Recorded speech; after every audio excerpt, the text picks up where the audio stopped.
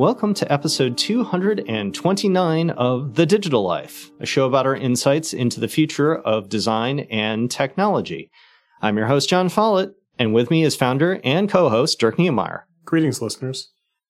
So this week, we're going to chat a bit about an interesting piece recently published in the New York Times about the changing public perceptions of tech giants, our favorites being, of course, Google, Amazon, Facebook, and Apple, collectively GAFA, is the buzzword acronym of the moment, and their power in and over our lives.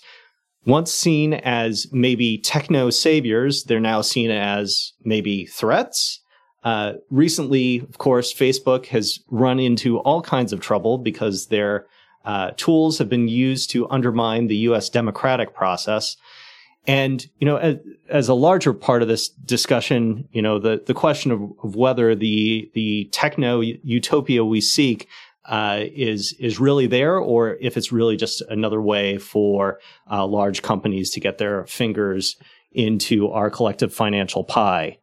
So let's start off with sort of a angel devil analysis of each of our favorite tech giants. So maybe we'll start with Google. On the angel side, of course, we have this wonderful search capability, and their mission to catalog all of the world's information. Pretty stout algorithm for doing so, and all kinds of free tools for collaborating with your creative partners on everything from writing to slides to what have you, not to mention their ventures into emerging technologies and genomics. So they've got this wonderful portfolio, and, frankly, there's all kinds of reasons that I use Google on sort of a regular day-to-day basis. So there's the angel side of Google. Dirk, you want to do the devil side, or should I dig into that too? Well, go for it. You frame us up, and then we'll have a conversation. Yeah. On the devil side, of course, you have really some of the same things, which is because they're providing us access to the world's information, they're the gatekeeper, right? So the things that show up on the first page of Google, that is everybody's SEO dream, right? So you arrive there, and whether you arrive there via paying Google money to appear in search engine ads, or whatever arcane search engine optimization your site might have, the first page of Google is the gate. And if you're not, on that first page, or maybe the first couple pages, your traffic's going to drop off precipitously. They have sort of a mysterious alchemy for determining what things appear where. And if you've got a business model based on search, you better hope that you stay in their good graces, because they can sort of remove you basically from the internet. Now, not literally, but if no one can find you, are you really there? Probably not. Additionally, you have, all of this information, whether it's genomic data or sensor data or what have you, that's slowly being collected by Alphabet, sort of the Google larger company there. And, we are not sure what exactly they're going to do with it. So, ostensibly it's for, research and other things, but, people are people. So you have to imagine that, profit motive is also going to be a driving factor, which, may turn out to be good things, or, may not, turn out to be so good. So there's my angel devil analysis of Google. So for Facebook, I would say, sort of their biggest sin of late, start with the devil side, is that they're monetizing just about everybody's kinds of traffic. So if you want to buy ads, that are racist or, are going to drive some sort of hate speech, just, go to Facebook and you can do that sort of thing.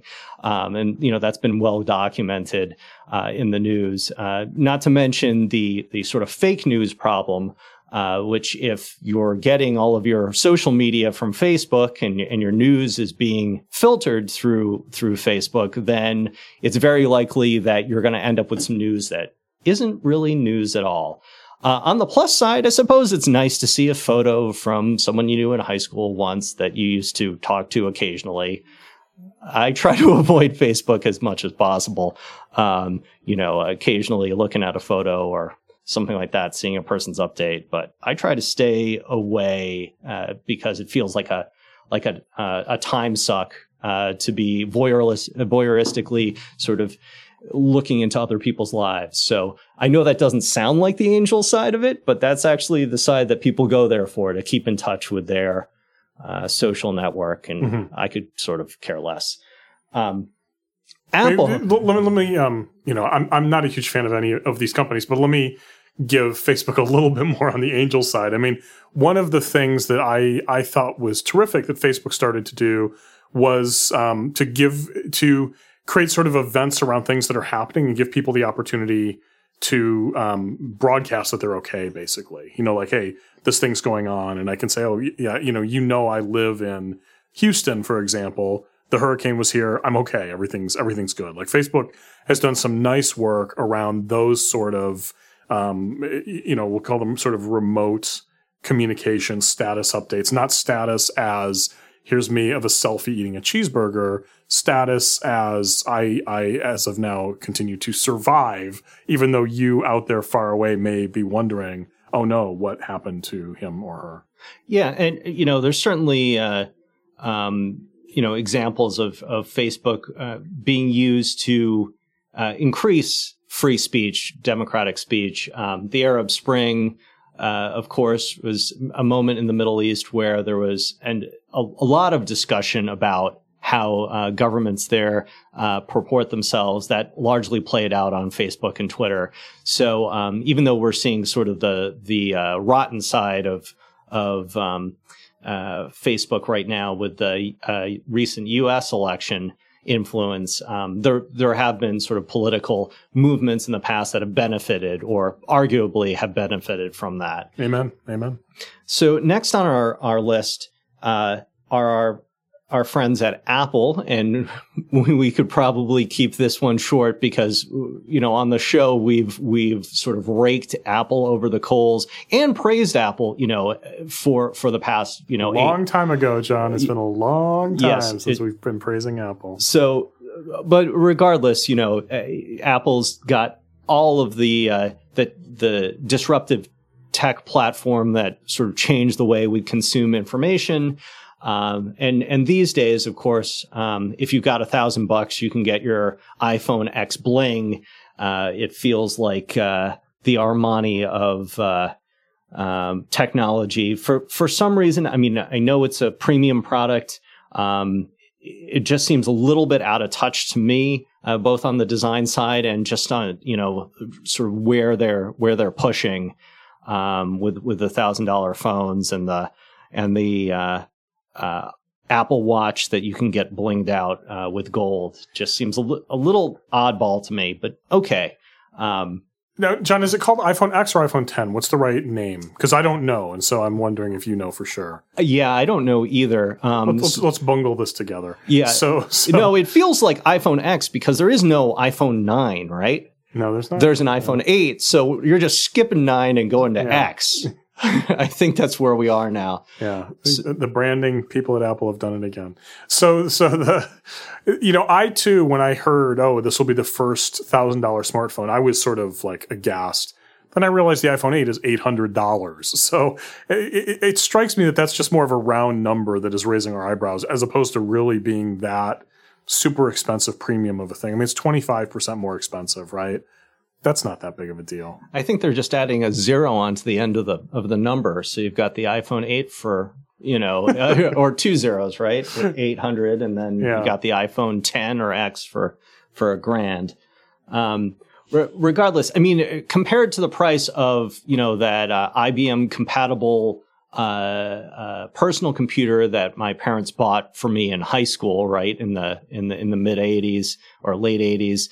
That was well over $1,000, and I'm sure the iPhone 10 will, completely make that look like it's a stone. So in terms of value, right? Yeah. The value's probably there. It still feels like an awful lot of money, and it's it's I don't know, it just rubs me the wrong way. So next on our and in our last company to take through the angel v devil outline here are Amazon. And I've sort of struggled with my impressions of Amazon because I understand as an organization they're very savage, I think is one word for it. With it strikes me that they've got an awful lot of sort of rough internal competition to provide for their customers, sort of the experience that they do. So there was actually a New York Times piece on, sort of expose on how sort of backstabbing and culturally tough Amazon is, even amongst tech companies. And I just know from talking to folks who have worked at Amazon that there's some truth there in that piece. Well, and you say even among tech companies, I think the fact that it is a tech company is the notable part, because their competitors on this list, Google, Apple, and Facebook, are consistently rated among the best places to work. And so it's really odd that Amazon is consistently rated very poorly in those same surveys and metrics. Yeah, and so if that's what it takes to get what we're getting out of Amazon, that's a tough trade-off. And like I said, I do struggle with that. When I think about Amazon, I mean, the flip side to that is I really do love their service, more so than any, service, because I love books so much. And it's just Amazon sells books. Oh, they did once, and they still sell them to me. Okay. And what's a book, buddy? Yeah, the book is that ancient thing that looks like a tablet that has many beautiful pages, nice typography. I still buy them, and I buy them from Amazon because Amazon just sort of one click. Yeah, one click. I buy videos from Amazon. I grab audiobooks from Audible, which is an Amazon subsidiary. Shoes from Zappos, John? Oh yeah. So down in the rabbit hole we go. Yeah. So there's so much. I mean, Amazon is probably one of the services I'm most tied to, and there are a couple boxes from Amazon in the recycling bin every week. So they've definitely got their hooks in me, and I do love the service. Their internal culture, that chafes me a little, and also I worry that, when I'm looking at the pricing now, I really have to be careful because there is the sort of, variable pricing that they roll out. You're not necessarily going to get a good price just because you're buying it on Amazon. It'll be convenient, but watch out. So those are two things, the internal machinations and the variable pricing that you just have to keep a sharp eye on, lest you spend way more than you intended on products.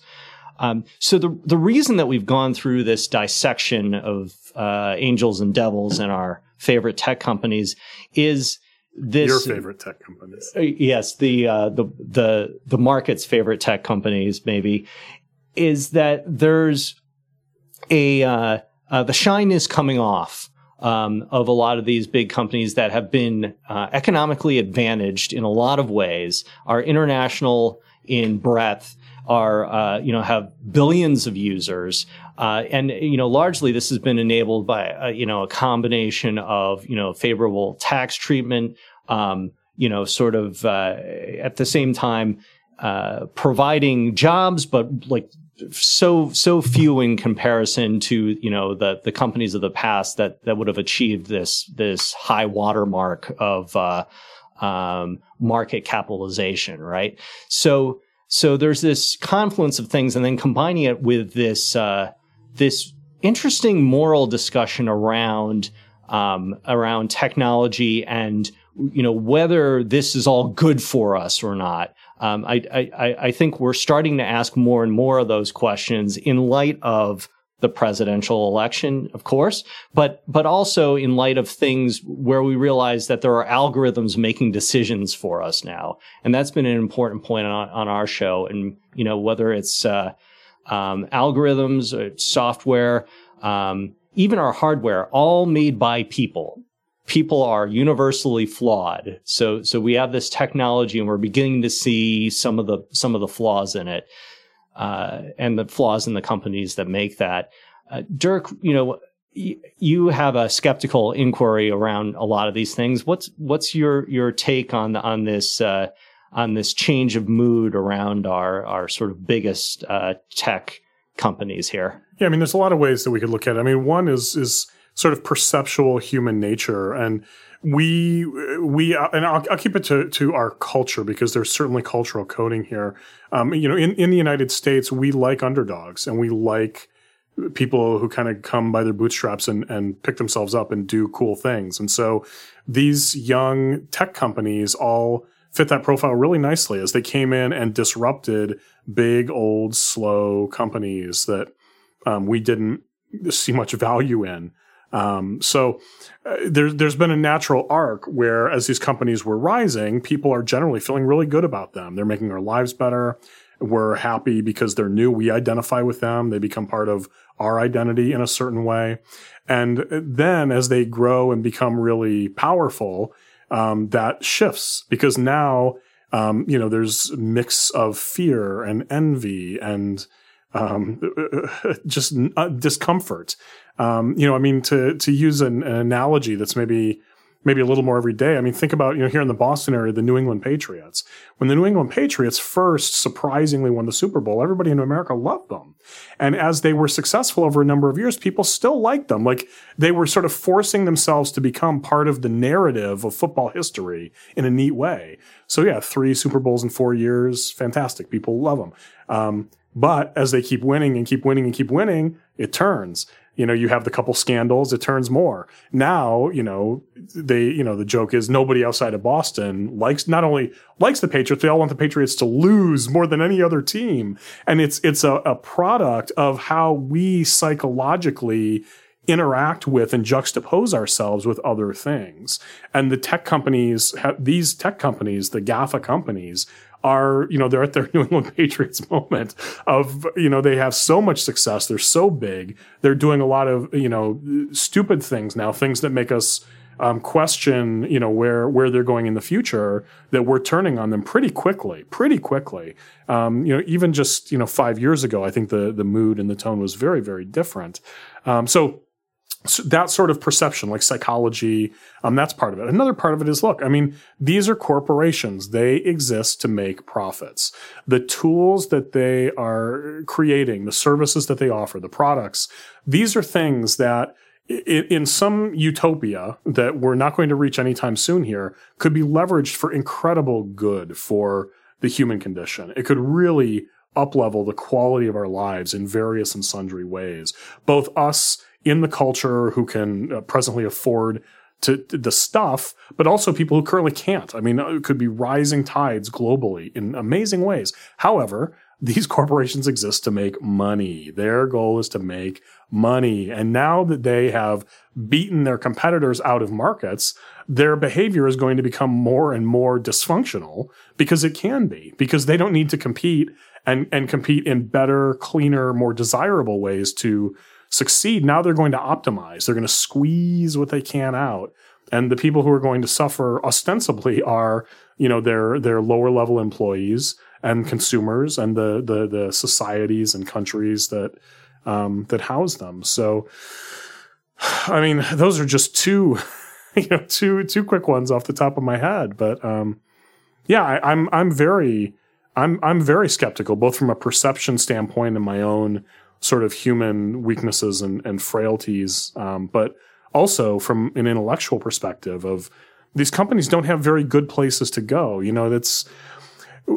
We don't have, as humans, a shared sense of the way the world should be. We all have different conceptions. What is morality? What is right? What is wrong? What is truth? Even within like a small sub-community here in the United States, let alone the whole United States, let alone the whole world, we have totally fractured ideas of what is the way that things should be. And so it becomes impossible to drive towards some better reality because we don't have the same sense of what that better reality is. There was an anthropologist in the 20th century named Clare Graves who did research around the whole world, longitudinal research. And what he discovered was that there is a predictable sort of evolutionary progress and path that happens at a social and societal civilization level, even, let's say, as well as just from the macro all the way down to the micro of the journey of a single individual human. And in these different levels, not everyone continues moving up the levels to get to the higher, more evolved, more healthful levels. But if we are evolving and progressing, it is in these very predictable ways. Regardless of where we're from, regardless of if it's 20th century or first century, regardless of ethnics, anything. He found these patterns that were consistent across all of human history from within his ability to study it, at least. And the problem is we're all in totally different places. To use some of the language that's built on top of Graves's theories, the people who are the real staunch conservatives who are against, things like gay marriage, who are going to keep their guns because the goddamn Constitution says they can have their guns. Those people in Graves's conception are at a lower evolutionary point than people who are, more socially progressive.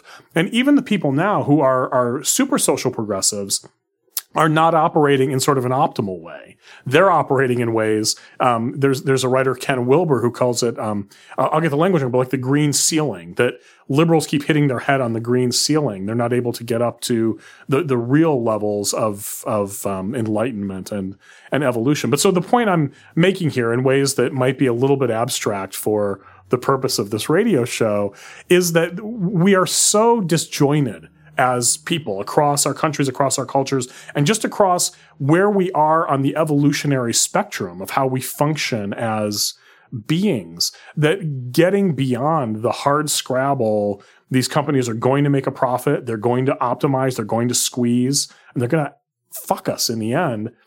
There's just no path to get beyond that right now. The story's there. I can tell the story. I could write the path, but going from theory to reality and implementation, there's just we're nowhere on that journey. And so these giant tech companies have become these enormous weapons out there that are going to do damage, hither and yon, and they're going to be protected by countries that want to profit from them. They're going to be protected by their board of directors and their shareholders who want to continue to maximize those profits into the future, and away and around we go.